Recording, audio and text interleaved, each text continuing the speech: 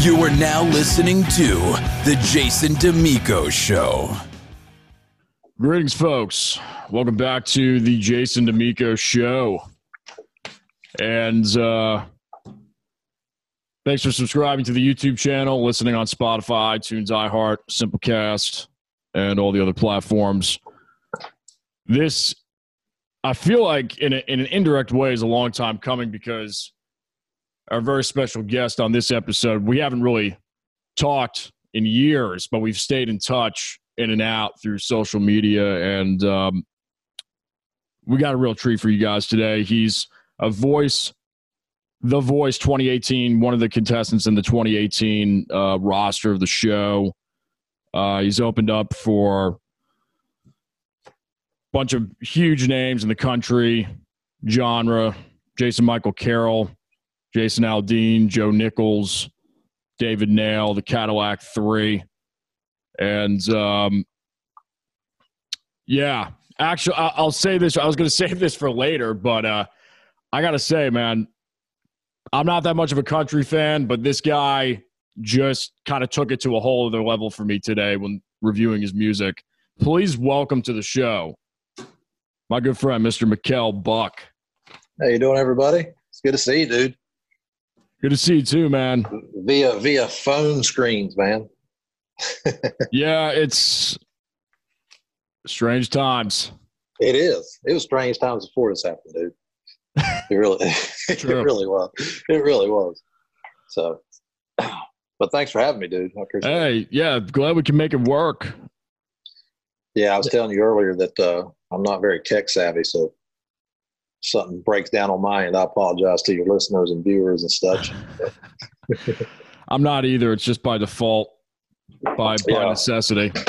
Yeah, I asked my 9-year-old to help me out on some stuff sometimes. To how to turn on the iPad and all that stuff. I gotta ask my kids how to do that.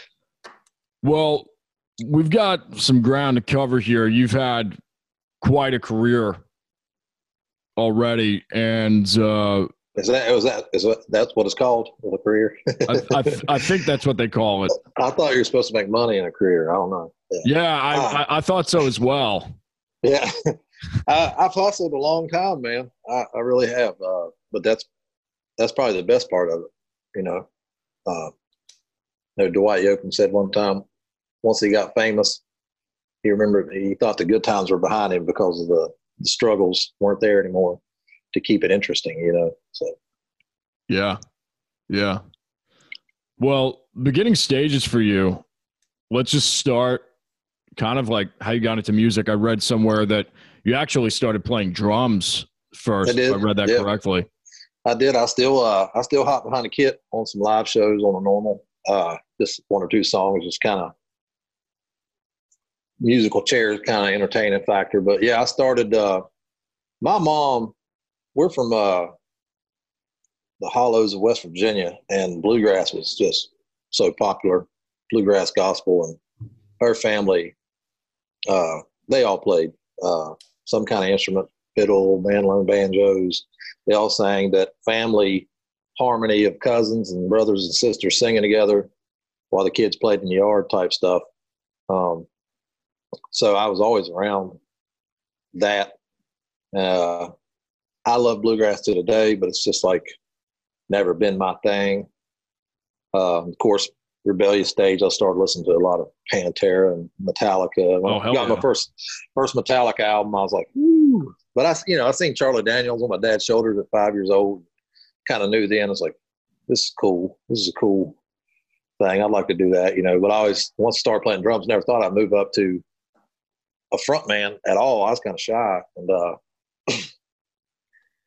played drums through punk rock bands and metal bands and funk bands and whatever we could throw together through the school days and stuff between playing sports and whatnot. And I'd always knew 2 or 3 chords on a guitar, enough to take around at the house. But I found myself writing a ton, just kind of weird poems and whatever my thoughts was. Like I said, I never was expressive vocally, so I just always write stuff down, kind of keep it hidden in a drawer so nobody can find my stuff. And then I think I was working a tugboat job out of West Virginia, hauling coal out of the river, about 18 years old after high school. And it's like, well, kind of had these songs in my head. I'm going to go learn more than 3 chords on a guitar and see if I can write some songs. And went out and bought a cheap Washburn guitar for one of my paychecks and started taking the guitar on the boats with me. And I remember not even being able to hear because the engines were so loud on the boats in some spots, you know what I mean? Little boats that were pushing up the Canal River. I'd get off and everybody was telling me I should sing, and I never fancied myself much of a singer. I know I could carry a tune. And so I go to these karaoke bars. Well, I didn't really like doing karaoke. So one of the guys, he's like, you got your guitar with you? I was like, yeah. He's like, plug it in.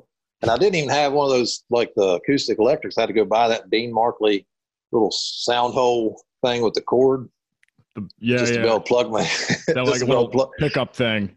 Yeah, this thing sounds actually pretty good. I mean, they sound pretty good, but I would go plug it in his little powered PA thing he had with his karaoke thing at this one bar, and can't remember what town it's called, up near Ripley, West Virginia. And I would play, instead of singing karaoke, I'd play my song on my guitar. And then they invited me back to play a set and gave me like $50. And I was like, make money doing this, I guess. You know, and ended up moving down south to work here in North Carolina, and started joining bands as a lead singer. Quickly realized that I didn't want to do what every other band was doing, playing Leonard Skinner and, you know, the Mustang Sally and all that kind of bar standards. I wanted to do my own thing, and that didn't sit well with a lot of guys. Right. And man, we go in bars and I'd be doing my own stuff, and half the crowd would leave.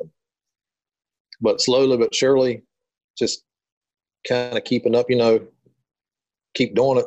You start watching everybody come to kind of hear what you're doing instead of coming to hear the song being the popular songs being played and stuff. So, but that's it in a nutshell. There's a lot of broke flat tires and trailer tires blown and PA speakers blown and guys quitting right before the show between here and there, you know. Yeah. Our last show before the shutdown was, I think 500-600 people, and it was epic. Everybody singing every word to the EP back to us. It's a lot of hard work. It's starting to pay off. It seems like, though. Yeah. Major influences for you? Oh, like I said, I love everybody, man. I listened to a lot of Boys to Men back in the day. I did, man. But on the countryside, you know, Steve Earle. Mm-hmm. I've always liked the different writing. I never really liked the main. So, of course, I love George Strait, Alan Jackson, Hank Williams Jr. Right. Garth Brooks, probably the one that set me into country music. Dwight Yoakam was a huge one. But again, he wrote different. It wasn't your normal I love you till my eyes blue, or, you know, the standard stuff. He wrote in a poetic sense that, you know, touched my soul rather. And so like Steve Earle did too, he told stories, Townes Van Zandt. And then I finally got into a guy named Robert Earl King. And after that, I started discovering the Texas guys like Reckless Kelly, Pat Green, Wade Bowen. Stoney LaRue's a huge influence. Randy Rogers Band's probably one of my favorites. Parker McCollum, which we've done shows with. I've done shows with Randy Rogers as well. No, just on and on, you know. I love old Clint Black. Joe Diffie, God rest his soul, just did a show with him. He was a big influence back in the day too.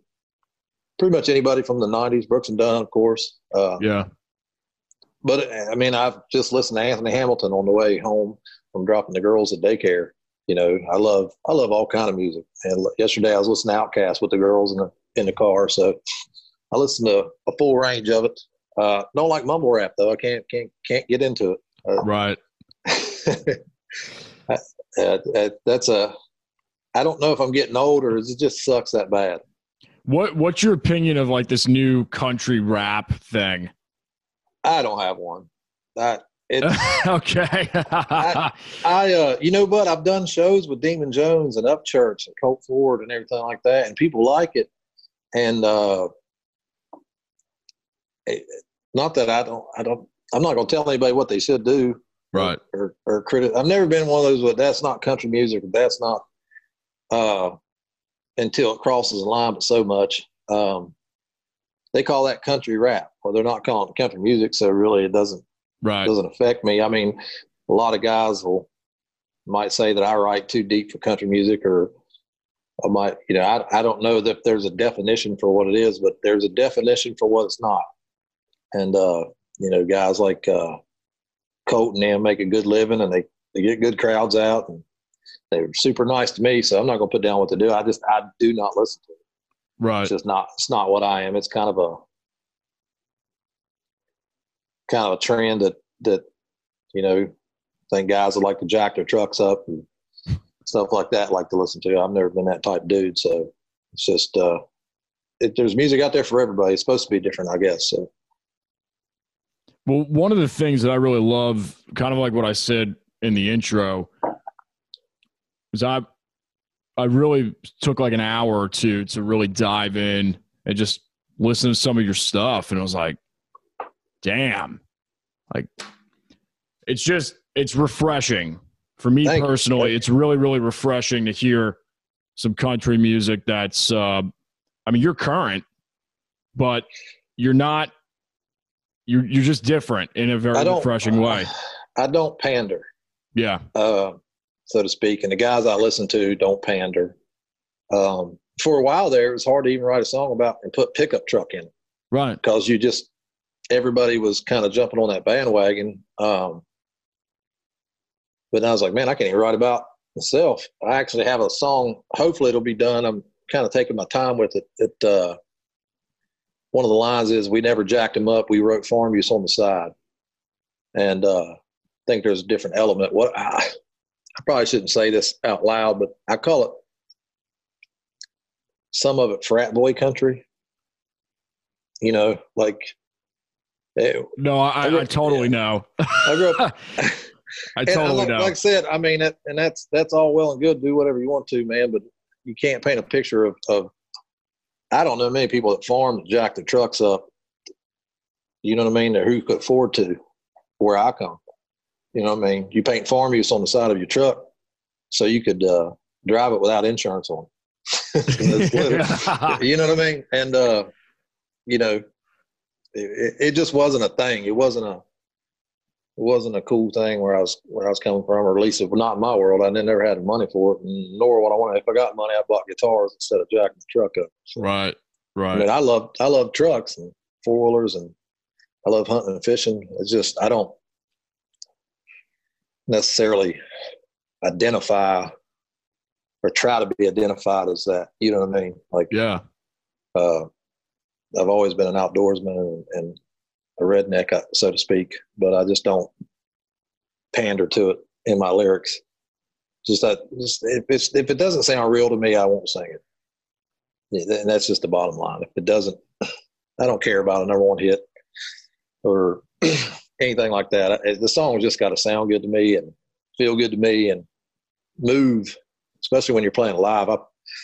The reason I play music is to play live shows. Yeah. It's just where the music moves, and it's not stiff. It's not totally choreographed to light shows. It's just what it is. It's live music. Because when I watched Charlie Daniels and the old guys like that, man, they just jammed. And each night the song was different. Yeah. And I love that aspect of it. I would never play the backing tracks. It just feel like, I don't know. I feel like it's dishonest. So, yeah, as far as writing goes, I write a lot of stuff. I only put out a little bit of stuff because I'm so picky on what I put out. So, it's a touchy subject when you talk about what's country music and what's not. So, what's your creative process, and has it changed at all over the years? It does. I can write a song like With Me Now, it took 15 minutes. A song like Irish Road took me 15 years. Wow. You know, wow. Yeah. That's a great song, by the way. Yeah, it probably is. Yeah, and I'm stuck on one. We was actually writing with a couple buddies of mine, and I've got this killer chorus. And it's, in my opinion, it's so damn good of a chorus, or so damn catchy of a chorus, that we're trying to put verses to it, and all the verses suck compared to it. So it's just hard to tie in. And we sat, three of us sat the other night. It's like, I've literally wrote it 3 or 4 times and just balled up everything but the chorus. And, you know, it might be next year, it might be 10 years that I get that song, finally something will pop. Right. Or it might be today. I mean, I've been working on it today, but I don't rush the process just to write a song. Actually, you know, I've met with publishing companies and stuff like that. And that's an avenue that my songs are grabbing attention for, I guess, being a decent songwriter or something. So it's grabbing some attention from some folks. And guys acting as my manager right now took me down. We met with some publishing companies, and I'm not going to name who because I'm not signed with anybody. Sure. But apparently they were big deals. I don't know anything about that world. But I never thought of that, like sitting around writing songs for money. It just never entered my mind until probably this year. You know, I've heard about, hey, you got to get a publishing deal. I was like, I just thought that was a step in getting your songs published and getting a record deal. I never thought about writing for somebody else. And I could sit down and probably do that. You know, give me a topic, I can write a song on it. Doesn't mean I'm going to like it, or doesn't mean it's going to be any good. But I don't know what's good or not because I listen to the radio and I turn it right back off. So, right. You know, I don't know. You know, Old Town Road was the #1 hit. I guess it's a good song. I don't know. So, but you and I have a lot of similarities, apparently. Yeah. Even though we're you know, I'm more like rock blues kind of that. Oh, I love the blues, man. I've got pretty much everything Stevie Ray Vaughan's put out on my playlist. I was going to say CD case. So on my 8 tracks, I have everything Stevie Ray Vaughan put out. Stevie Ray, Muddy Waters. Yeah. Who else is coming up in the game? The blues game. What's his name? We just had Eliza Niels on earlier this week. Or no, she just came out this week. We had her on last week. Her episode released today. She's doing a lot of cool things. Jared James Nichols is a phenomenal guitar player. There's Gary Clark Jr. who's on. Yeah, Gary Clark's been around for a little bit now. He has, yeah, but he's kind of popping into everybody's playlist now. It was kind of, it's crazy how to do that. I remember seeing Chris Stapleton in Raleigh at the City Limits about 10 years ago before anybody knew who Chris Stapleton was. Wow. You know what I mean? But it was longer than that probably. But yeah, it was like, I knew him as a songwriter and the Steel Drivers and stuff like that. And he was coming, and I actually tried to get people to go with me. Nobody would go. I went by myself. And wow. Yeah, I mean, that's just, you know, I'm a fan of songwriters, but I couldn't tell you who wrote all these #1s like that are out on the radio now. I mean, but we were talking about like B.J. Barnum, Randy Rogers to me, Wade Bowen, Stoner Rue. That I think that's what draws me to Texas is their songwriting ability, and actually sounding like country music. My version of what I think country music should sound like. But yeah, blues, bluegrass. I love R&B, Jodeci. Remember that old Jodeci stuff? I can go on and on. I can talk all day about that. Well, let's get into, well, real quick, mandolin, which I think is pretty interesting. When did you start fiddling around with that? There was always one laying around. And like I said, I know about 3 or 4 chords on one. And I've always known how to do 3 or 4 chords on one. I can't remember tell you how I picked it up or who taught me. Like I know how to play some riffs on a banjo. I couldn't tell you who taught me.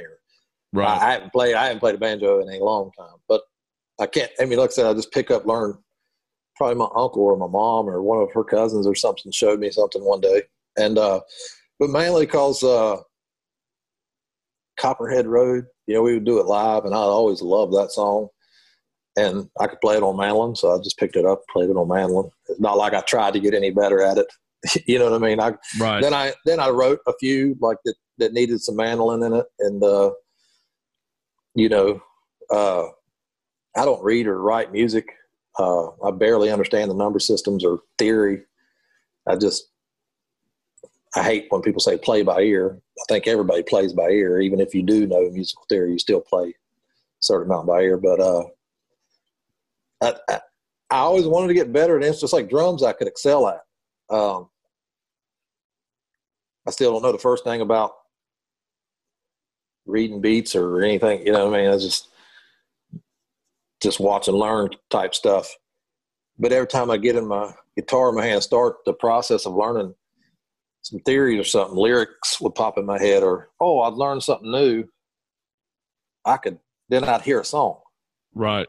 Or a past song I was trying to write, which I wanted to take the melody line to a certain key or certain note and didn't know how to play it. And then I'd finally learn it. So I'd go back and interrupt learning anything about music to go back to the writing. Go right. And, and I hate it. But as a good friend Matt Bell says, he's like, don't change, don't learn anymore. The Matt plays that. Matt's a great violinist out of Raleigh. He buddy of mine. He's like, don't change what you're doing because it's working. Yeah. And I was like, all right. And he's probably one of the best musicians I've ever met in my life, so I'll just take his word for it. He's a great dude. I don't know if you know Matt or not. Name sounds really familiar. Matt Bell used to play with a band called Spare Change. He plays with us from time to time when my fiddle player Sarah is on vacation or whatnot. But amazing guy out of Raleigh. Raleigh's full of talent, man. And he's actually out of Texas, but one of the most talented human beings on earth is Matt Bell. So anybody listening, go check out Matt Bell. He's got an album out and stuff now. Phenomenal musician, fiddle player. Violinist. Cool. Violinist. I'm sorry, I plugged Matt. I didn't mean to on that one, but he won't mind. You're in Greenville right now, right? I am in Beargrass, North Carolina, outside Greenville. Okay. Martin County, actually. One county over, but about 30 minutes away from Greenville. My band's from all over. I got a guy in Statesville, fiddle players in Raleigh. My bass player lives in Greenville now, and my drummer lives in Moorhead. So we're spread out. Right. But a great group of guys. Finally, over the years, you lose pieces, add pieces, and this is probably the most phenomenal set of people I played with as far as live, and finding somebody to steer away from what's going to make them popular and what's going to make them a ton of money, which we haven't done bad either or, but when you start drawing, you start making money. That's just the way it goes. Right. But finding the pieces to fit you, man, in an area that's not saturated with a ton of musicians, like some place like Nashville or Los Angeles or Austin, where people go there to play music. It's a trick in itself. But you get a name for yourself and people want to play. So you just luck out. And I've lucked out and found the right people for the past 5 or 6 years. We've been doing really good with it. Is there any specific reason why you stayed in this area? Yeah, I was an Army reservist. I was living in West Virginia. I was trying to play college ball and moved down here to work. And I was working in Aurora, North Carolina for a contractor I was welding. And the girl I was seeing got pregnant with my oldest daughter. And after I went active duty and came back from the war, I stayed, wouldn't leave her, Right. End up being here for 20 years now, 15 years now. So Wow. But yeah, kids and stuff. I'm not a Nashville fan. I'm not a city fan. I'm not a. Oh, how do you say introvert, extrovert, or whatever? I can stand people for about 30 minutes, and then I have to go be by myself. Yeah, introvert. Yeah. Yeah, I'm and not that I'm not shy. I can walk in a room and talk to anybody, and you got to recharge the batteries. I just don't like. I'm the same way, man. Can only go for a couple of days, and then I gotta retreat for a little bit. Yeah, you gotta have that time if you're wired like that. Yeah, I have to. Like, I remember we'd play big shows in Greenville, man, when I was a younger man, and we had a great band, and we were playing downtown, ECU, college girls everywhere, and all my buddies, man, we get done playing, and everybody wanted to go to a strip club or go out to some party or whatever. They're like, "Where are you going?" I was like, "I'm gonna go catch catfish." So I goes find a riverbank somewhere like 4 in the morning. And by myself, I try to get people to go with me. I try to get. It just never was my thing to stay in the in crowd too much. I'm never found a solid spot where I thought I fit in worth a damn. If that makes any sense. It totally does. Yeah. But yeah, that was I stayed here. I mean, I love North Carolina as far as the people and the friends, and especially this is where I started. And man, do we have a fan base from here to, we played New York, Florida, up down the East Coast, everywhere we go. It seems like people are knowing us now. And like I said, got a run in Texas coming up in July, hopefully, if everything's back to normal. And we've done some pretty cool things, man. We were on a 3-day tour, or three-show tour with Love and Theft. That all got canceled, and I had a show with Lorna Lana that got canceled. And man, it's been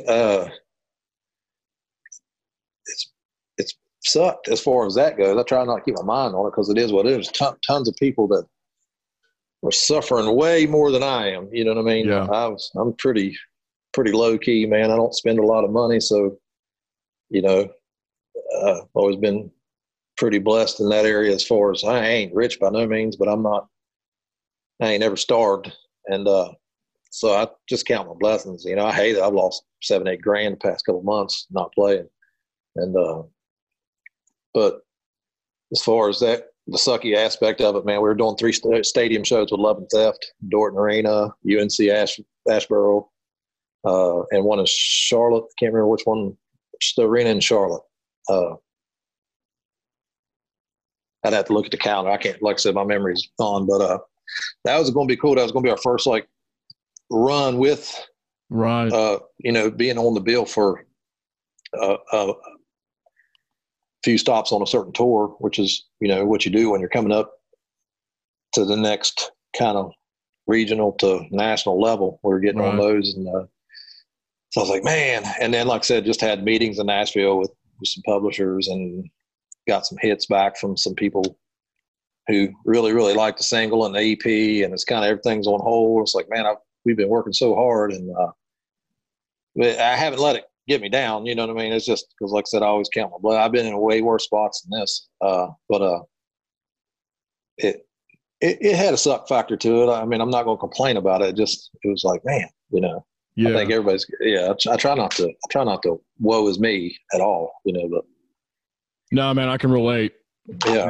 I had tour dates that got canceled, and a couple of films that I was working in. And dude, I love watching your Instagram, by the way. Just to really? Shout out. It's like one of my favorite Instagram, because you always have something different on there, dude. It's always really I know you're an actor, and then you play drums, and you're a hell of a guitar player. And I'm like, man, this cat is all over the place. And your folks, man, I was going to be. Your folks were so nice when we met in Raleigh a few years back.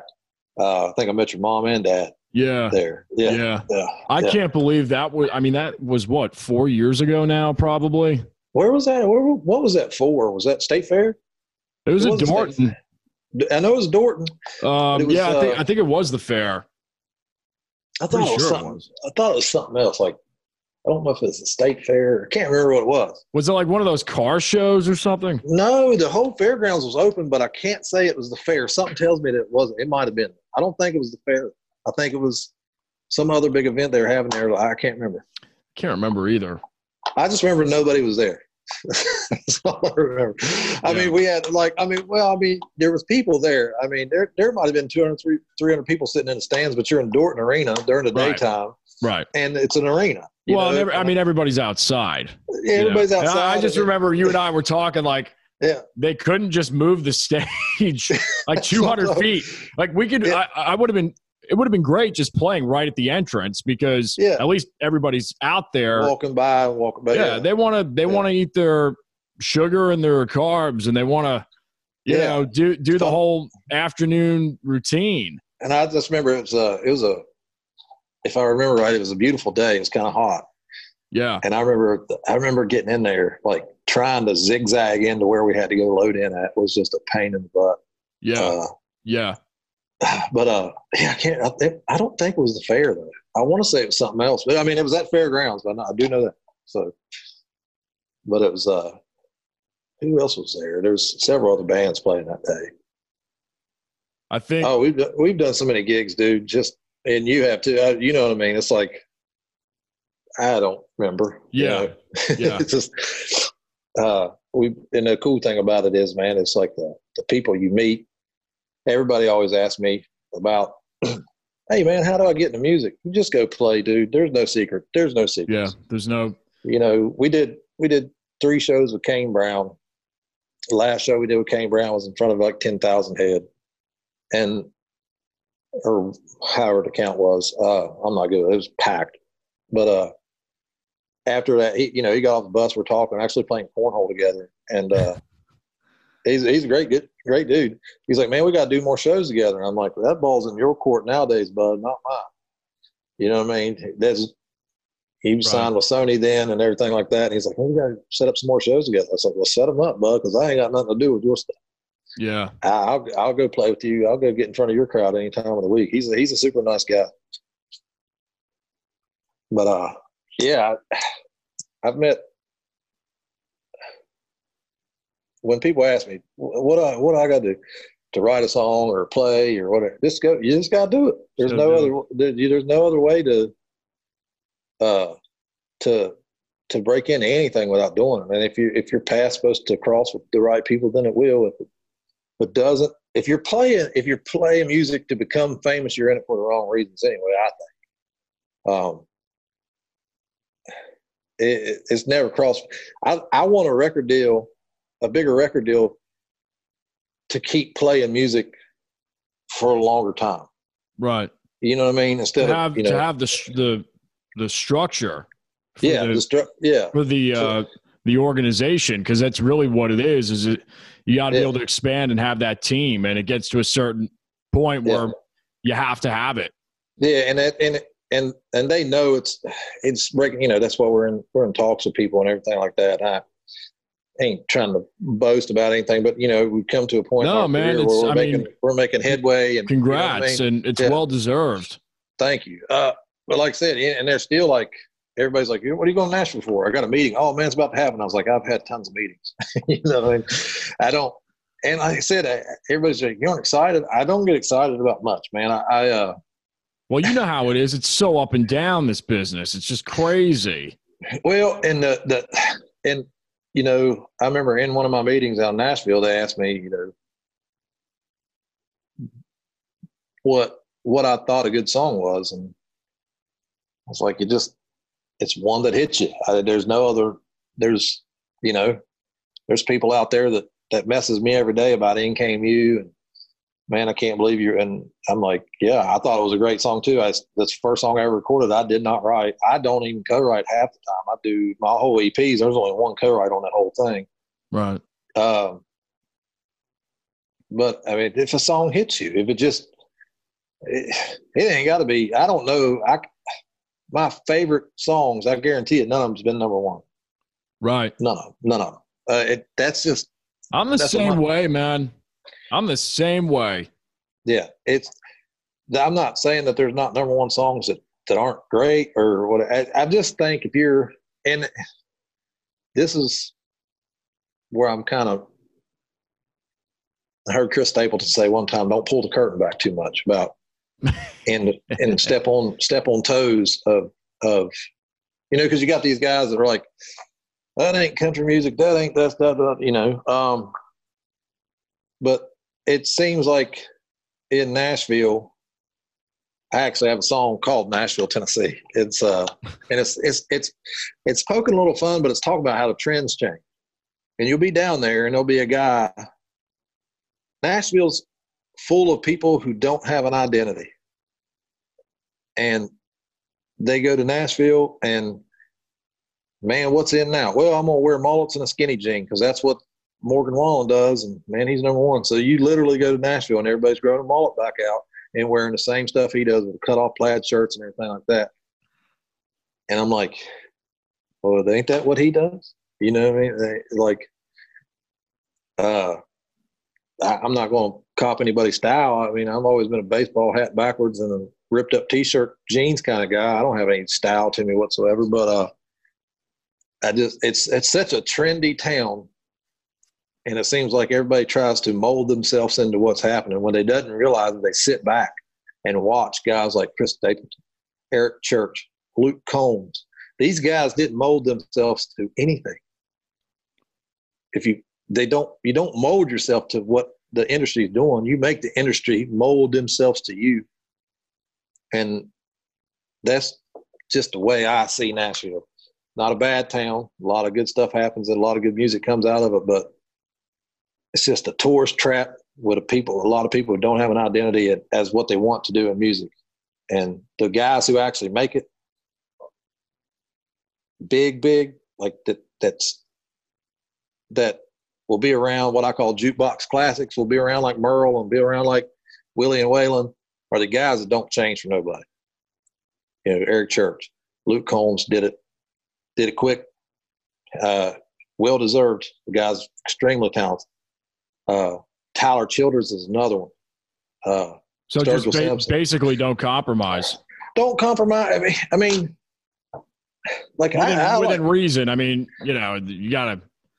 Yeah, nowadays you gotta write under 4 minutes. But. You can hear it in songs. They do the same melodic pattern. They have this almost broke down rap part. It's not really rap, but it's probably like they'll do this slow line. The cadence is very similar. The cadence is similar. And you know, man, it's funny that you bring this up because it's like I've kind of kept my mouth shut about a lot of this, but it's kind of the cat's out of the bag on this episode, so it's like whatever. Thanks for bringing it out. Seriously, I'm not being sarcastic. Like, this is good conversation, and it's like I try. I'm not a very good communicator, but like I don't know how to explain it other than it's like I can hear 5 songs off what Nashville's putting out. A lot, not all of it, but it's got this. Like you'll be singing, "Oh, I love her," da da da da da da da da da da da da. Oh, da da da. You see what I'm saying? They hit these little quick spurts, and every song's got to have it. Every song's got to have that little. And see, when you go to Nashville, and everybody's like, I got told by a guy, he's like, "Man, come to Nashville, you'll learn to be a better song. You'll learn to be a songwriter." And I'm like, I've been a songwriter since I can remember. A songwriter is a person who writes songs. Right. That's it. Definition completed. A songwriter is a person who writes songs. That's it. You don't have to be famous to be a songwriter. You don't have to have number 1 hits to be a songwriter. There's lots of guys out there that are great songwriters, don't have no hits. Well, you'll learn how to do. What do I learn how to do? Sit in a room with 5 other people and make up a pop song, you know, and that's fine. And like I said, there's. I got a buddy of mine that writes. He's got a couple number 1 hits under his belt, and he writes all over the place. That's what he does best, man. He plays bass for people and everything like that. He writes those kind of songs and country songs. He's a damn good songwriter. And now getting back to my point of sitting down writing songs for people, I could probably sit there and copy that and do it. I just never thought of it because it's not something I ever wanted to do. I just like writing songs that I want to put out on an EP are songs that I want to play live, or songs that come from a place that it's got some truth to it, not a made up poppy jam to give somebody a number one hit for a week and then you forget about them. I listen to songs in my pickup truck that I've listened to since high school, songs that just stick, and I don't understand writing for a trend. Probably could. I just can't see myself doing it. Right. I mean, it's interesting to think about as a songwriter. Do I want to go down there? I mean, I've sat around with people and wrote songs that I didn't like, but were good. You know what I mean? So it wasn't my kind of thing I'd sing. I can do it. But a song that I'm going to record that I want to sing, I got to feel it. If you're singing with your eyes open, you don't feel it. Right. It's that kind of thing. Right. But that makes sense, man. Nashville's trendy. I always think what I'm saying don't make sense. I ran a lot, dude. Yeah, but I stutter. I'm just trying not to step on toes. I'm not saying anything better than anybody else, like I said, about the country rap and everything. I mean, people enjoy that kind of music. It makes you bob your head, but I don't know how much my 30 No, you just know who you are to a certain degree. You know what you're about. And I mean, dude, I've dealt with this. This is why I'm like, I keep saying, man, I can't believe how much we have in common, because I've heard the same spiel over and over and over again from many different voices in the industry. You need to go this route. You need to go that route. You need to do this. You need to do that. And it's just, there's like I said, there's music and opportunities out there for everybody to do what they want to. I mean, I've had guys, man, call me and they're like, man, I want to use your song and I'll put rap behind it. And there's been a part of me thinking, because these guys got, 100,000 followers. It's enticing. But then can I live with myself? I couldn't even, and I know you're probably going to bring it up. We'll go ahead and jump onto it. I had to be talked into doing the voice by friends and family. I didn't want to do it. To me, those shows are a joke. They've been trying, dude. They've actually, and this is going to sound really braggadocious for whatever reason, but when I was in middle school and high school, somehow they got my information and they were like calling the house for like 2 or 3 years in a row. Yeah. And I was just like, and I was a minor at the time, so they were talking to my parents, and I was like, oh yeah, dude, man. I actually got an email the year before that, and I thought it was just come try out for the voice. I'm like, man, I'm not staying alone. You think it's kind of like a joke, right? It's like almost like a spam email or something. Yeah, that's what I thought, and I kind of deleted it. The next year I got another one, and I think I answered it back like, I wish I could look back and see the email. I almost want to say I was smart-assy on it. I was like, what is this entitled? Staying in line for like 45 days to sing 45 seconds of a song. And because I got talked into back years ago, there was a thing called Nashville Star. Mm-hmm. And everybody's like, man, you got to go try it. You got to go try it. Well, I stood in line, sang 45 seconds of a song, and didn't even make it to the next round. You know what I mean? And they picked all females from that thing. Later on, I went to Nashville to record a demo. The bass player for that band was playing bass on me for my demo, and he said, man, I remember you from that show, but we were told to only pick females. Wow. That year, a female won the show. So that kind of put a bad taste in my mouth. And I've heard this before where it's literally predestined beforehand. Like from yeah, it's and I don't know what you're at liberty to discuss or not, and I don't want to I'll discuss. I mean, I don't think there's tons of ways to go down a rabbit hole with it, but none of us know. Any contestant, right? Anybody says, yeah, man, they told me to say this, is I believe's lying. I believe they can. You take like a 600 question psychological test just to get on the show. Seriously. What? Yeah. And, first of all, they want to make sure you're in right mental state, not to lose it. And you're with different people from all kind of different backgrounds. They want to make sure you're not a, Klan member or jihad or whatever. You know what I mean? Like, it's safety factor in it too. Right. Understandable. But out of that, they get your personality. They understand. I mean, they understand how to work your personality. See what I'm saying? That's one of the rabbit hole theories. I have no clue what to use it for. This is interesting, dude. Yeah. I've got friends of mine that have been on, American Idol or whatever. And this is the first time I'm hearing that much detail.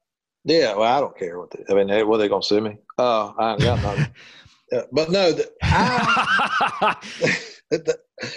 I actually have my battle round filmed on my phone too, that they didn't show.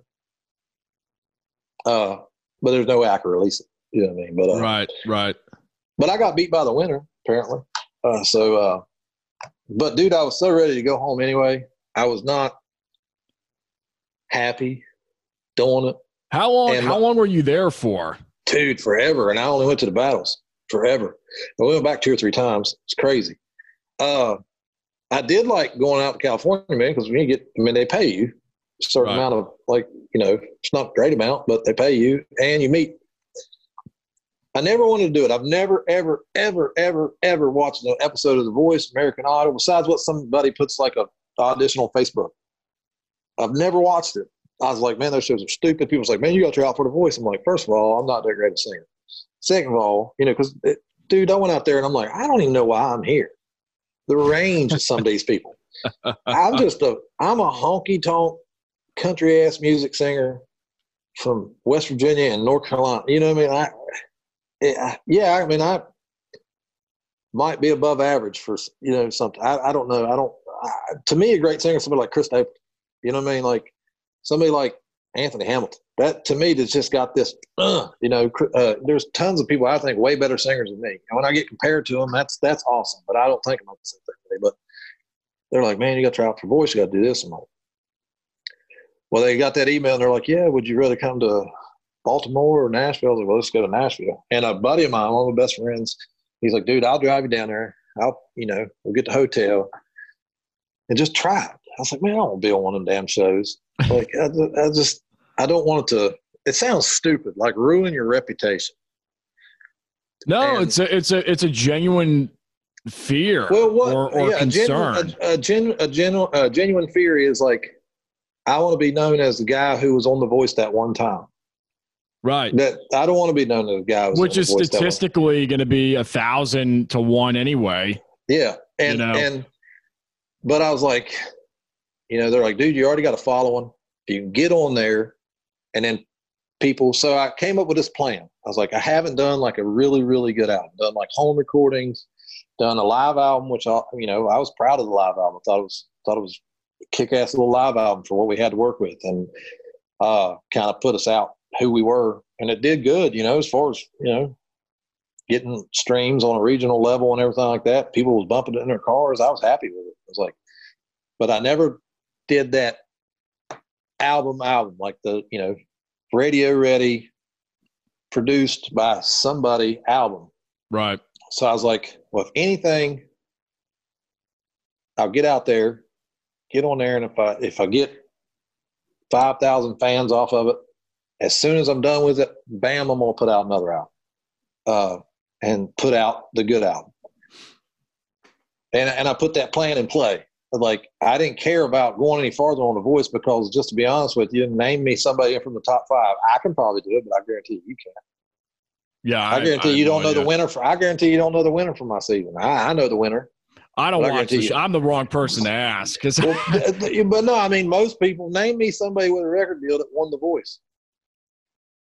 Nobody. It's strange, isn't it? Cassidy Pope, I think, was the closest one. But what a lot of people do not know, did you know Morgan Wallen was on The Voice? No. Yeah. He got eliminated in, I think, either the battles or the knockout rounds or something. I think. I don't know. Doesn't sound anything like he does now, I will say. Right. But, you know, Miranda Lambert, you know, she was Nashville Star, didn't win it. It seems like everybody who doesn't win those shows does better in a career-wise because people forget they're there. They get enough, you know, they get enough headway. So I did it, and man, I met some of the greatest people ever. What was I mean, in about a minute or two, because I know we got to hit a couple other points, but yeah, I mean, what was that experience like? It was, you know, fly to LA. You get to see how stuff's filmed, and everything's interesting to me. Like when I watch your, you know, I know you've done some acting and everything like that. So I'm like, man, that'd be interesting. I always wanted to be like in an old Western or something. You know what I mean? I thought that'd be cool. Buddy of mine, Ryan Dorsey's big actress. I can say that he's my buddy. Actor out in Hollywood, man. He was on, he did a role extra of Mel Gibson's last movie. He was in, remember that show, Justified? Mm-hmm. He's on a baseball series that was on Hulu now. I mean, he's you know, he was married to some famous other actor. Anyway, I grew up with him, but I always thought I was like follow his stuff because it's cool to see your buddy, you know what I mean, doing acting and everything. So I got to see how the stuff was filmed. I never watched the show. We're getting there, and it's like they could not believe I didn't never watch the show. They're like, well, we got to go. I said, what's a battle round? So they literally showed me the hell they're talking about. My first blind audition I ever seen was mine. Well, our group when we got back with Team Kelly. Right. But so I go first in Nashville. I'm like, all right, I'll go do it. And it's a private audition. It's not like I stood in line. They have me a slot to come in. What is it, like a booth or a? No, it's in like the rehearsal studios. Like there's warehouses in Nashville. I'm sure you've been to that have stage rooms and stuff that everybody you know. Brothers like warehouses. Yeah, it's a big warehouse, but they got individual room for. Right. And if you're in the big room, usually you can set up your whole stage and tour with Garth Brooks. But in this little room, you know, Brothers Osborne's over here playing. Right. They're like tour rehearsal spaces. Or you know, bands that are ready to go. Yeah, it's just rehearsal space. So they got that all set up. I go in there, you know. It's what was cool. We get to Nashville. Buddy of mine plays bass for Keith Urban, a good friend of mine named Jerry Flowers. He's been with Keith for a long time, even when he was in the Ranch. Jerry's a great songwriter, wrote with Sam Hunt. Oh, cool. I said it earlier, I just didn't want to name drop, but Jerry wrote House Party, one of the writers on House Party, and Any More Summertime with Jason Aldean, he wrote, co-write, whatever. But my buddy's big on Twitter. I got Twitter, but I'm never on there. And he's like, man, Keith's doing a pop-up show at Exit In, which here been in Nashville, holds about 500 people. Right. So this is the night before my audition, my first audition. And I was like, cool, I'll text Jerry and see if he's playing, because I'm like, Exit In, he's probably just doing like some acoustic thing. Is that on Broadway or is that off? That's off Broadway. It's I want to say it's Midtown. I want to say somebody. It's not Broadway. Nobody. Yeah, I don't remember. I've never been there, but I heard about it. Yeah. Anyway, I called. He's like, yeah, man, we're doing this pop-up show with what's her name? Not Lauren Elena. There's another female country singer. I can't remember. Anyway, they're doing a tour together, and it was like him promoting. It's a pop-up show. He put it out like an hour before they're playing. So like, man, we get there. It's freezing cold. There's like a line around the block. Well, I know Jerry. He has me tickets already. Passes at the door. We literally, it was just luck. We pulled around, and right in front of the door is a parking spot, like right across the street. And my buddy's like, he's really big and like he signs, you know. He's like, this is a good sign, man. It's a good sign. So we go in, hang out with Jerry. We're up by the stage. He's playing this little stage. Keith comes out. What? I can't remember her name. Keith comes out. You know, they're jamming, man. I'm not a huge Keith Urban music fan, but I love to watch Keith Urban play live because, man, he's amazing. He's great. He's amazing. What the hell is her name? Oh God, I can't. And it's not something I listen to every day. But it'll hit you like 2 days from now. Yeah, she came on and she did her set. Then she comes down and just stands like between me and my buddy. We're just chilling, talking and stuff. And I'm like, she's like, hey, y'all. And my buddy's like, you know her? I was like, no. I mean, I know her. She's famous. I can't remember her name. So apparently she's not that famous. Oh, Casey Musgraves. It's another one. Damn if I know. I had to look on my phone to see. But anyway, shake Keith's hand, say hi, whatever, hang out with Jerry a little bit. We go back to the hotel, and my buddy's like, man, you're going to make it. He said, we've got such good luck so far. I was like, whatever, dude. So it was so funny. And but I mean, like 10 minutes in Nashville, we had backstage passes with Keith Urban. You know, it's right. But like I said, I've known Jerry since we was kids. It's not like, you know, I don't get to see him very often, but you know, I call him for advice every once in a while, and he's a great dude. I know his family. We all went to church together and stuff like that. It's just, you know, family from back home. And so he's thinking it's the lucky, you know, I got a rabbit's foot. And so I go the next day, sit in the room, come in there, and they give you 3 songs. I don't know if they pick you one and then you pick the other 2, but you got to do 3 songs. One, you got to do it a microphone standing on the neck. You can't move because they got the cameras. I'm not nervous at all because I just don't get nervous playing. I get excited, you know. But man, I go in there and I didn't know there was going to be cameras. I don't know why I didn't figure this because I'm you know, not bright, but go in there and I'm like, okay. So I stood in front of them, like you see guys talking, and there's a room full of people on computers and people behind the cameras, and I'm like, oh man, I didn't plan on this. Yeah, I don't do good in front of you. If you notice, I don't look at the camera a lot. I hate looking at myself. But I go and I'm doing One Number Away by Luke Combs. That was one of the ones they picked for me. So I start to sing it, and I got the damn Munchkin voice, you know. Oh, yeah. And I'm like, why is my voice doing that? Like, it was nerves. I didn't feel the nerves, but it was controlling me. Wow. And I was like, he stopped me like 30 seconds in. He's like, ho, ho, ho. I'm like, well, I just blew the shit out of that, you know. And I'm pretty sure it was the guy from Thompson Square. He looked like him if it wasn't. That band, there was a husband and wife, Thompson Square. You gonna kiss me on that song? It was that dude. And some other dude that was on The Voice that I never heard of. But he's like, hey, man, L.A. loves your look, blah, blah, blah, blah. He's like, I can tell you're nervous. And he literally looks at me. He's like, I was like, I didn't feel nervous, but the cameras, I'm not used to cameras. He said, well, open your eyes and sing me the fucking song. It's literally said. So after that, he's like, but he said, I will tell you, he said, L.A. loves you. They're watching now. All our executives, they love you. They're going to put you through. So just shut up and sing me the fucking song. Wow. And after that, my nerves went away, and I did 3 songs, belted them out. But the funny part of it was like I was at probably 50% vocals because I had to go get a shot of prednisone because I had such a bad cold. Oh, man. Smoking cigarettes. I quit smoking cigarettes, but smoking cigarettes, just, you know, beating the honky tonks up, and it was not taking care of my voice. So I had no range. You know what I mean? I always going to sound like myself. That's one thing that people tell me. You just don't sound like anybody else. You have a voice of your own, which helps, I guess, in a thing. I just think I sound like a hick. I didn't know there was anything special about that. But apparently, because a lot of people try to fake it nowadays. But so I get shoved through. They do a little interview process, and of course, they want to bring up, you know, Iraq and all this stuff like that. You know, you fill out all this form stuff. Right. So like, all right, they go into executive decision. I'm trying to get through it. It's a long process. Go through executive decisions. You got to wait like a month or 2. And I'm like, well, they're not going to call me for this round. Well, I get calls like, we want you to be in LA on Friday. We got plane tickets waiting for you. I'm like, okay. So you go to LA and basically do the same thing again. Wow. You basically do the same thing, but you do all the paperwork.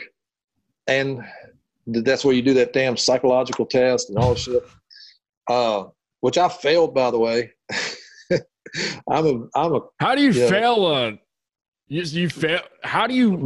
Because combat veterans and firefighters and police officers fail those miserably because we see the world in a different light.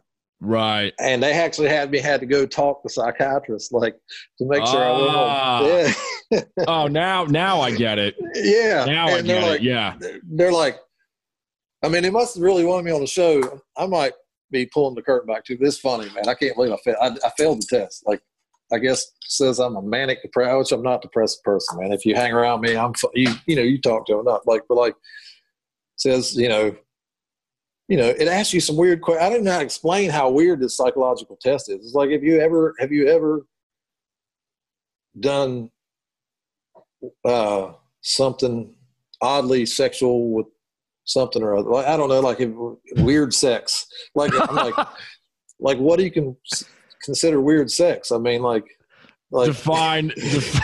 Have I ever had the ball shoved in my mouth? And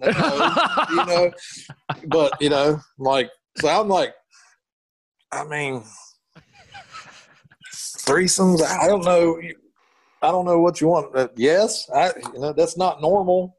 So they're like, it's just stupid. I swear to God, it's embarrassing to tell, but they're just stupid. Have you? And then it's like, have you ever killed anybody? Have you ever? It's just like, or thought about it. Or have you ever thought about this? It's like, yes. Yeah.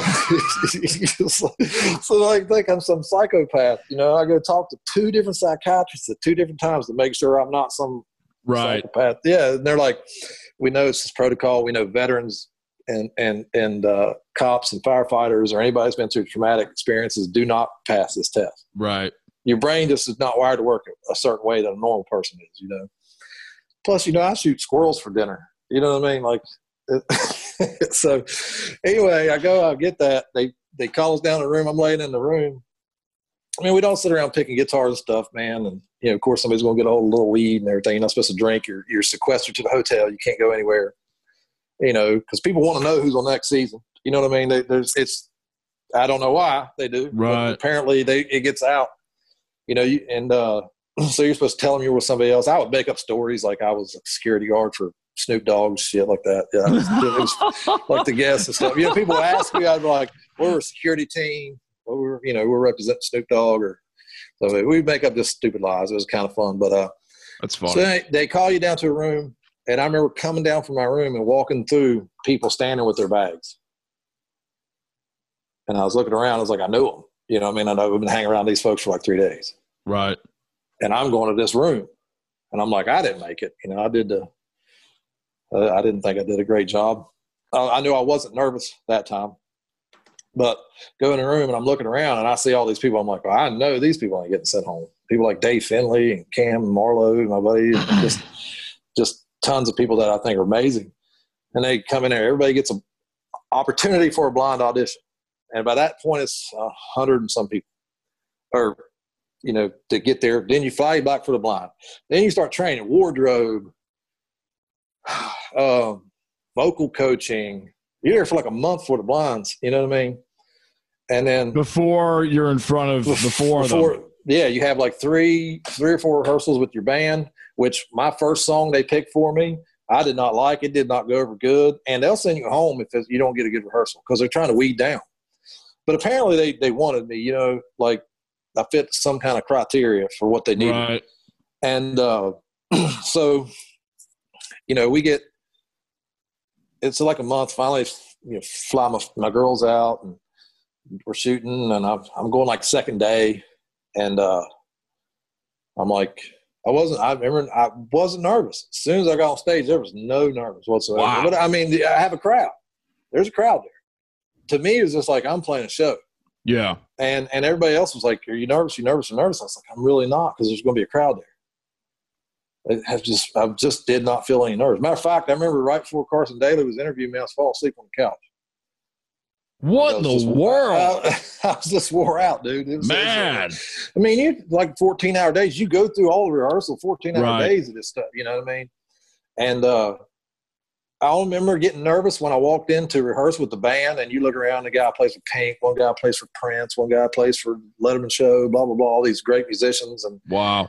I'm standing there sucking. I don't even know what the name of a G chord is, And so I ended up getting on there, and it really – I can't say that the whole experience was bad. There was parts of it I hated, man. They kept, hey, Mikele, I would smile and laugh, make jokes, and they're like, I felt like they wanted to show me a certain light. They wanted to push this whole soldier thing, and I told them after the blind that I wasn't talking about it anymore. And that's not who I was.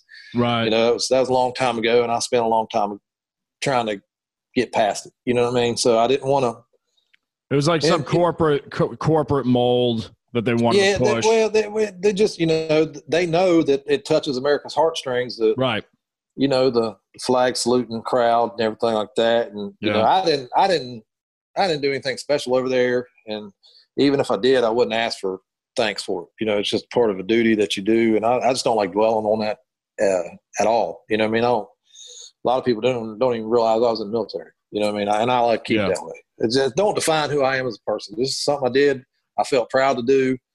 And a ton of other people did it for me, and a ton of other people are still doing it now. And it's just, I think it's a duty that some people feel like they have to do, and that's all it was for me.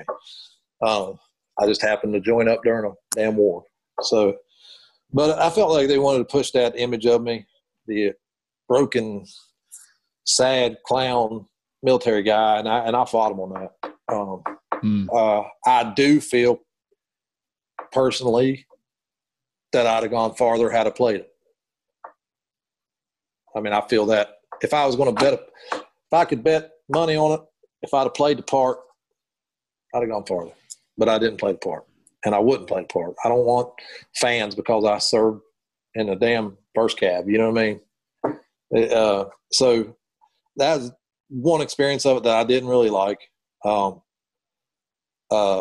There's a lot more detail that I'll keep to myself about meetings and producers and everything like that, because for the most part, man, they were great producers. NBC were great people to work for, very nice, very professional.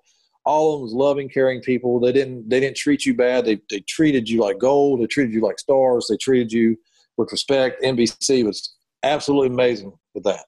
There's nothing they did that I thought was petty or anything. Anything they wanted to bring up about my past, they asked permission, and I gladly turned them down. They didn't force the issue. They tried, weaving it in there as best they could, but they weren't ones like, oh, hey, do this, and we're not. They didn't. They're all, but they got a type. What they want. Yeah. But what came from it, man, was meeting friends that a lot of the people lived in Nashville, and I met my producer Eric Torres through a mutual friend that I met on The Voice named Mikele. And Eric produced Jimmy Allen, who had a #1 hit. He's got 2 #1 hits now, I think. African-American country singer Jimmy Allen. And Eric's worked with Jamie Johnson and all kind of stuff, and just got hooked up with him through somebody I met on The Voice. So it was a blessing. And my mindset going into it was just get the experience, see where it leads. Because I was at a road's end. I didn't know shit about shit as far as producers, but I always knew I wanted this good album. So it was like, I called Kalen and I was like, we were talking. He's like, man, I got a good producer. And I was like, that's what I'm trying to find. I got to get this album done. So as soon as I got with Eric, we produced my album, a single. He's going to produce this new single. We'll love working with him. And he's also, it's also somebody who's got a name in the business, coming up in the business. A producer just produced Jimmy Allen with Broken Bow Records, which another guy, Cam Marlowe, introduced me to my friend Andrew. Andrew's acting as my manager right now. He's helping me get on playlists with Spotify and everything. He's got, had me meetings with the nice publishing companies that I met with that people there for 10 years haven't got. So that show led me to people that got me what I'm setting up now, and along with my hustle. So the experience is great, especially when you're laying out there and you ain't got shit to do, man. Weed's legal. You're not supposed you're not supposed to be smoking weed out there, but I did. Damn it. Yeah. I don't. Well, I just, I had it down as a bullet point, and thanks for talking a little bit about it. Well, and one thing I would say is like the cool thing, man, and I had so many people coming up to me after, hey man, like, musicians around here, what do you think I should do to get on The Voice? It's like, I'm the last person. Just try. All you can do is, if you're coming up, is just try, man. You know what I mean? If you want a record deal, try. If you want, I spent years when I did my album, I spent years, I wouldn't take money off anybody or borrow money or just not raised that way. I see people do the GoFundMe pages, and I'm not calling it bumming. I'm not calling it that at all, because it's not. Artists, you got to do what us as artists got to do to make it in the industry Bars ain't paying no more than they were 30 years ago, 40 years ago. Yeah. So in order to make it, you got to play a ton. I mean, if you're lucky selling merch, if you're, so doing a $14,000-$15,000 EP is untouchable for most of us. You know what I mean? I just got lucky and had some backers and some close friends offer, and I wasn't going to take it. Of course, I took it as like, people wanting to get behind you. And, people talk to me, man, dude, go do this album. I'd be like, I can't afford it. Yes, you can. We'll help you. You know what I mean? Mm. And if you're a musician, it's great to have people like that, that are in your corner. But as a prideful man as I am, it was hard to accept, and now, but I take it as I just worked 10 times harder to get it back to them. You know what I mean? 10 times harder to which, I got lucky. I paid half of it myself, and then half was a sponsorship. And, that's great. So, and all the singles and stuff, I just paid for myself, but it's, there's no one way to go about it, man. If you can get, I will say people, recordings matter. And no, you don't have to have a producer who's got a number one hit produce your album, but it damn sure helps. You know what I mean? Right. And first of all, when you get a producer, just the fact that he wanted to work with me is the main thing. It's not like you call them and set an appointment. You know what I mean? They're already doing stuff. So he listened to my stuff and was like, man, I really want to produce this guy. You know what I mean? So the voice all led to that. So I cannot complain about it. I had a great time laying by a pool in Los Angeles and got to see how cool tracks work with cameras. And man, I had a slew of guitars to play that they had there, So, I mean, and vocal coaching helped me out tremendously. My vocals have skyrocketed since then. I never had vocal coaching except for course in school. You know what I mean? Yeah. And my vocals got 10 times better after, especially I quit smoking. So. Stop smoking, kids. It'll kill you. Well, you got the new single that's out. It's been out for a little bit. Yeah, since October. Yeah. And what are the future plans looking like for you, despite everything that's going on? We are actually. I'm going tonight to lay down the acoustic tracks and click and my vocal tracks for it, which will be all scratch tracks. Yes, guide tracks. Yeah. I've got. We recorded this song in the studio. We're going to release it. We were just putting it, just working on it, trying to see how we get it live, and if we got it down, we got it down. And I usually do like a demo here, then send it to Eric. That's how I've done it so far. Like do a demo here. Send it Eric in Nashville? Band. Yeah, he's in Nashville. Okay. We recorded the EP at Zach Brown Studios, cool. Southern Ground, and then we finished the vocals at Eric's place. And the single we did, it's easier to bounce it around from guy to guy. A lot of the studio musicians, I use a lot of the top pickers. I think it's just worth the money. My guys in my band, we could all go do it, but none of us play studio. And you just don't understand the difference of how these guys can get it done quick. And if you pick the right people, like I listen to albums and be like, I like that guitar player and I want this guy. Hey, Eric, you know this guy? Yeah, I know him. I'd like him to play on it. And so you kind of pick and choose but the guys that are on mine, the same guys that was on Cody Johnson's album, right? Stuff like that. That kind of 90s country, red dirt kind of, I just call it country ass music. Eric said I need to get a shirt that says country ass music. Good merch piece. Yeah. And so we're going down. We got a song, and I was going to bounce around a few songs for them and see which one they wanted to pick, but Eric's pretty stuck on this one, and so am I. Me and my bass player wrote it years back, probably 6-7 years ago. Might not be that long, probably 5 or 6 years ago, maybe. It's called Countryside, Ride Through the Countryside. It's nothing like lyrically. Like it's a kind of a mid-tempo 90s feel-good groove song, and it's just about riding around, going to drink beer. But it's not. None of my songs are blatantly say, "Let's go drink beer. Let's go to," Right. It's called Ride to the Countryside. It's basically talking about how it's been a while since we got to. I know one of my favorite things is like in springtime or even in certain seasons come up, but like it's been a cold ass winter, West Virginia, and it gets cold. There's nothing to do. Everything's right. So when the springtime finally hits, man, that you'll have that one evening where it's just like, bet the fish are biting. You know what I mean? Like the spring's coming on, and you can just roll them windows down, and it's kind of one of those kind of feel good songs. And we're gonna release it, especially after this. So it should be released right when everybody gets back to being normal. Yeah, it's funny that you say that because again, I'm beating this phrase to death, but we have a lot in common. I think on a songwriting level, because a lot of my stuff's has been more introspective over the years, and just during this whole situation and pandemic, it's like, man, I just want to freaking rock out. So I'm like, all the stuff I'm working on now, fortunately I've got my whole studio here in North Carolina in multiple rooms, and I'm just like going to town with stuff that I hope that I can play live again to people. Yeah. That's literally where the mindset is. It's like, man, I hope we can do this again. It's going to be – I got to get you to come down, man. You got to do a show at the Buck with us in Greenville, dude. Oh, dude, that'd be great.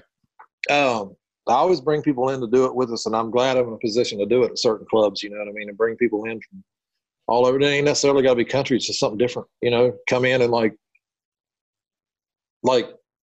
get – hey, we're blessed, man. We play there, and it's packed out every time. And, we go to West Virginia, we get the same deal. And, we just hit this stride of shows right before this happened, man, where it was just like it was almost like people were coming for our concerts kind of thing. And, man, we just we still do covers. We pick and choose like what 90s covers, kind of influential stuff that sits with us, that we want to rock out, that we love playing live. Yeah, Hootie, yeah. I love Hootie, man. You grew up with Hootie's great, man. No, we don't do any Hootie yet, but I wouldn't be opposed to it. But I'll do anything if it sounds good. And my guy, like you said, we'll be in mid-set. My guitar player and my bass player are a lot younger than me, and they do like Fall Out Boy, right in the middle of a country set. But I leave the stage, give them time to, they put just as much effort and sacrifice into this thing as I do. So that's why everybody's like, well, I don't just call it Mikele Buck. I was like, because I can't do it by myself. It's a band, Mikele Buck band, all my Allman Brothers band, Charlie Daniels band, Zach Brown band. I always just like that whole having the band inclusive. Yeah. And you kind of define yourself as one thing, man. We're right now, we lose one guy from the unit or a girl from the unit, man, it would suck. You know what I mean? Like it wouldn't be the same. So I just think people put their heart and soul into it just as much as I do, man. So they went, hey, man, I feel like playing. Like I think they worked on some Hall & Oates not long ago, and I love Hall & Oates. Oh, Hall & Oates, like, dude, fantastic. Yeah, I'm like, dude, we did, and they're like, they get shocked when I'm like, dude, I was like, dude, we need to throw that in there. They're like, what? I'm like, nobody would ever expect us to do it. It's like I don't care what we play. I don't want to play what other people are playing. Yeah. But if we're doing a cover, we have to do cover to kill. We usually just do 90 minutes, but like we got to cover some stuff that we do, like influential stuff, and everybody does. You go to Zach Brown, Eric Church, anybody I've ever watched, they always throw the old school covers. Johnny Cash, man. Johnny, yeah, they just do. They always cover artists that it breaks up. Even if you got 60 number one hits like George Strait. You still there? You still okay? Yeah, something jumped. Yeah, you're back. My battery thing. Oh yeah. Low, so. But even if you got 60 number one hits like George Strait, he still plays covers of his show, like covers he loves. So like anything, like I don't care what we throw in, as long as it's fun, as long as we sound good doing it, that's what I want to do. It ain't necessarily, I know I only want to sing a certain type of song or certain type, I'm not going to do a Florida Georgia Line song anymore or anything like that, or it's just not my kind of thing. But if my guys want to play a Fall Out Boy song, halfway through the set and rock it out. I think it's awesome, man. The crowd, look, nobody just listens to one genre of music. Right. You know? Right. Nobody does, dude. When we was growing up on Creek Banks, we were blasting AC/DC, Metallica, Johnny Cash, Snoop Dogg, Biggie Smalls. We listen to everything. And I don't listen to our crowd only listens to this. Your crowd listens to top 40 radio and other shit just like everybody else's crowd does. Your crowd is not isolated and being different. I tell club owners that all the time. Your crowd is not isolated. There's an internet. It might used to be that way. Your radio only played 12 songs and everybody only knows those. It ain't like that anymore, Jack. You can play whatever the hell you want to. As far as live shows and stuff, man, just being able, like you said, I cannot wait to get back, because we were such on a high. We were rolling on a high.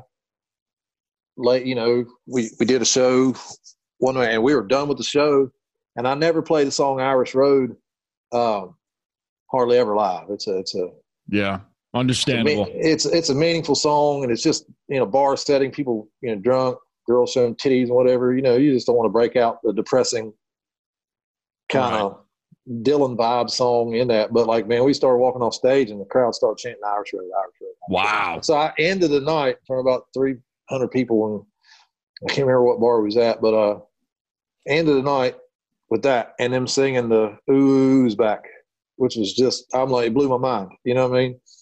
I was like, so I'm with you, dude. I cannot wait to get back to it. Well, this has been great, man. Thanks so much for your time. Thanks for having me. I've got a quick little thing that I do at the end. I call it the shootout round, where I'll say a word that's industry related to you, and you just say the word back that comes to mind. Okay. And no right or wrong answers. Just totally think of it like your psychological test. Oh God, I'm gonna fail then. All right, country. Hank Jr. Oh, dude, that's a damn good answer. Damn. Yeah. Man, I wasn't expecting that at all, man. I could dig some Hank Williams. Oh, dude. Williams or Junior, but Junior's epitomizes everything that I've he wasn't afraid to rock out, he wasn't afraid to keep it country as shit. He wasn't afraid to play blues, he wasn't afraid to play R&B. I seen him live when I was a kid, dude. It just blew my mind. You know what I mean? So yeah. Plus he has a beard. Guitar. Gibson J200, which I do not have. I have a 45 right here. I don't have the that's nice. J200. Yeah. Vocal. Tired. After doing so, I just spit on myself. After doing so many shows, you get tired. Mandolin. Sweet. Song. Song. Soul. Live.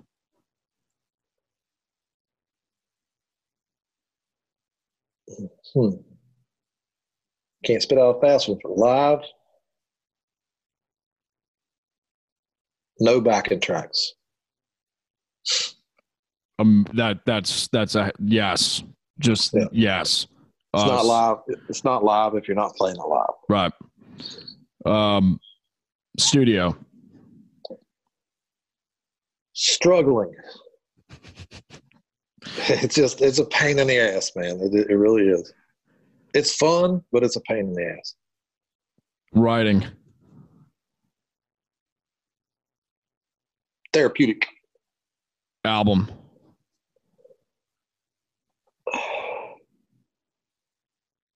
Album's like a book. Like if you put your work together like a book, an album should be like a book. Every song should tie in each other, make sense, like a compilation album. Single.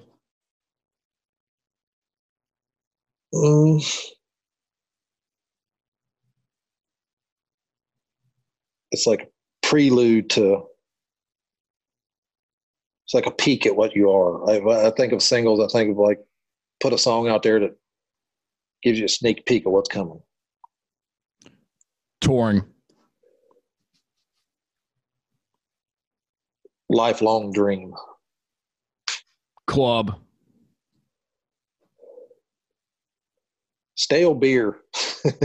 They all smell the same. I know, man. And the floors always stick. They all smell the same. They all have that, like my speakers smell like it.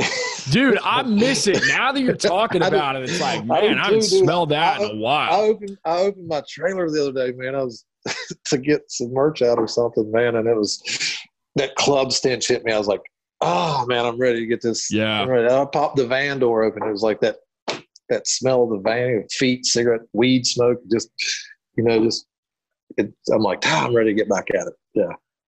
Arena.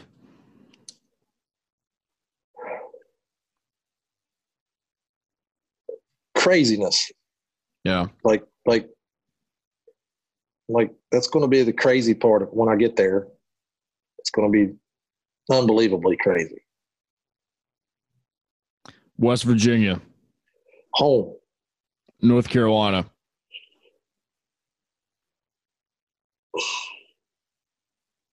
Home base. Last one, most important. Pizza. Meat lovers. Yes. Yeah. One last. What were you gonna say? I love North Carolina, and it's not necessarily my home, but I love it here. But like, man, I miss the mountains. I'm a mountain guy. I'm a freshwater trout fishing, hiking up steep cliff mountain man, and that's the only part I miss when I'm down here. It's just I go home all the time to the mountain man. It's a good song title. Dude, it's just its own lifestyle up there. I like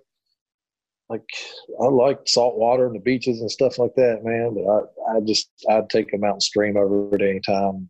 Yeah. Whitetail deer chasing turkey and trout fishing and just floating. I don't know. Down here, people just tie their boats together. Right. Up home, man, we find a stream. Everybody ties their tubes together and it carries you down.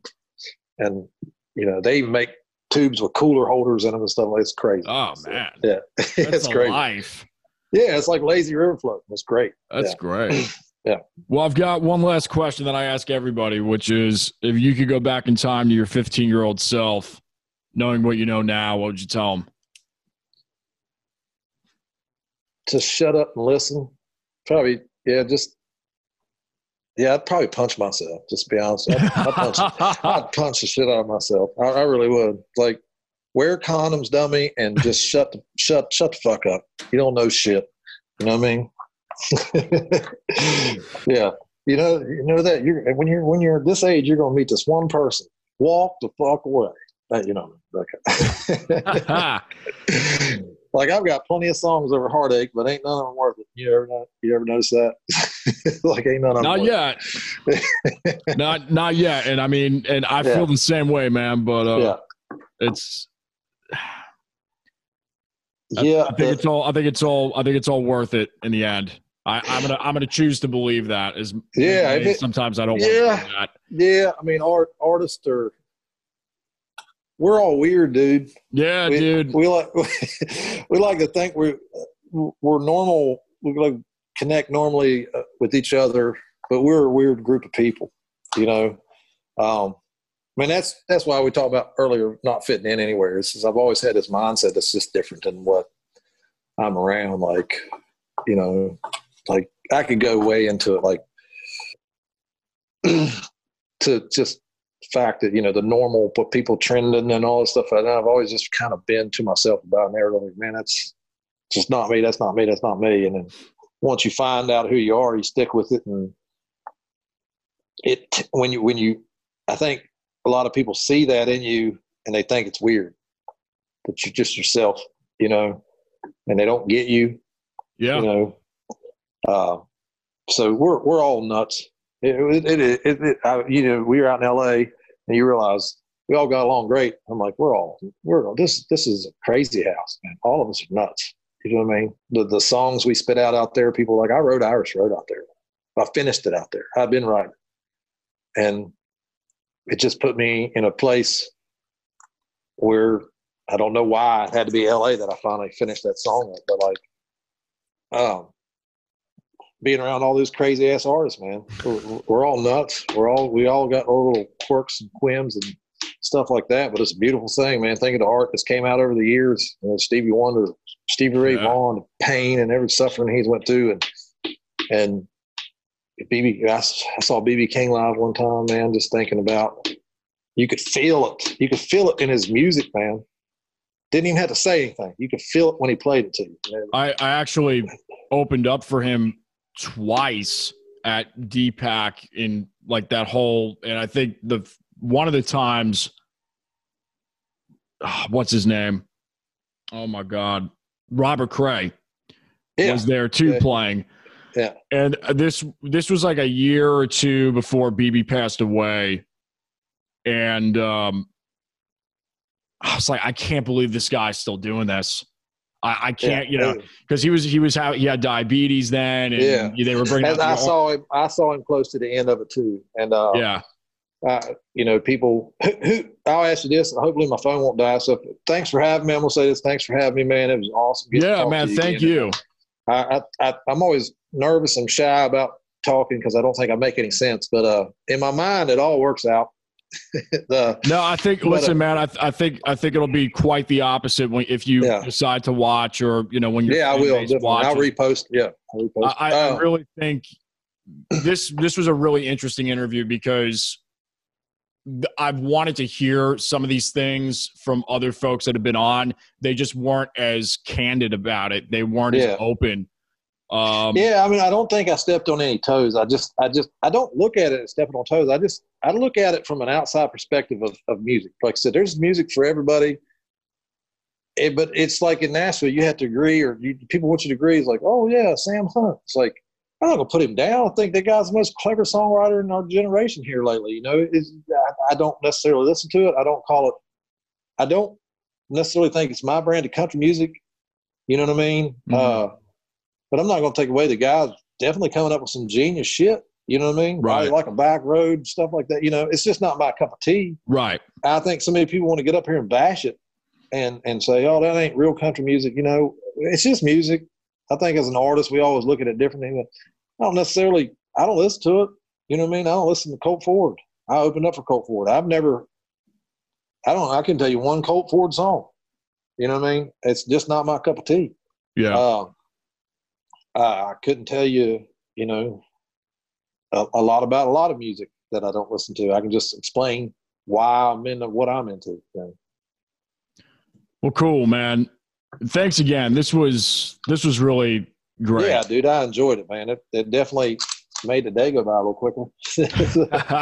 Shoot me the link, dude. Let's get together as soon as it's over, man. Let's see. I'll buy you. Yeah, man. We gotta hang. We gotta do something. I know the phases are starting to titrate up, down or up or whatever at this point. So, the world is kind of opening up. We gotta get together soon. My opinion on it's all horseshit. So. Honestly, man, it's all horseshit.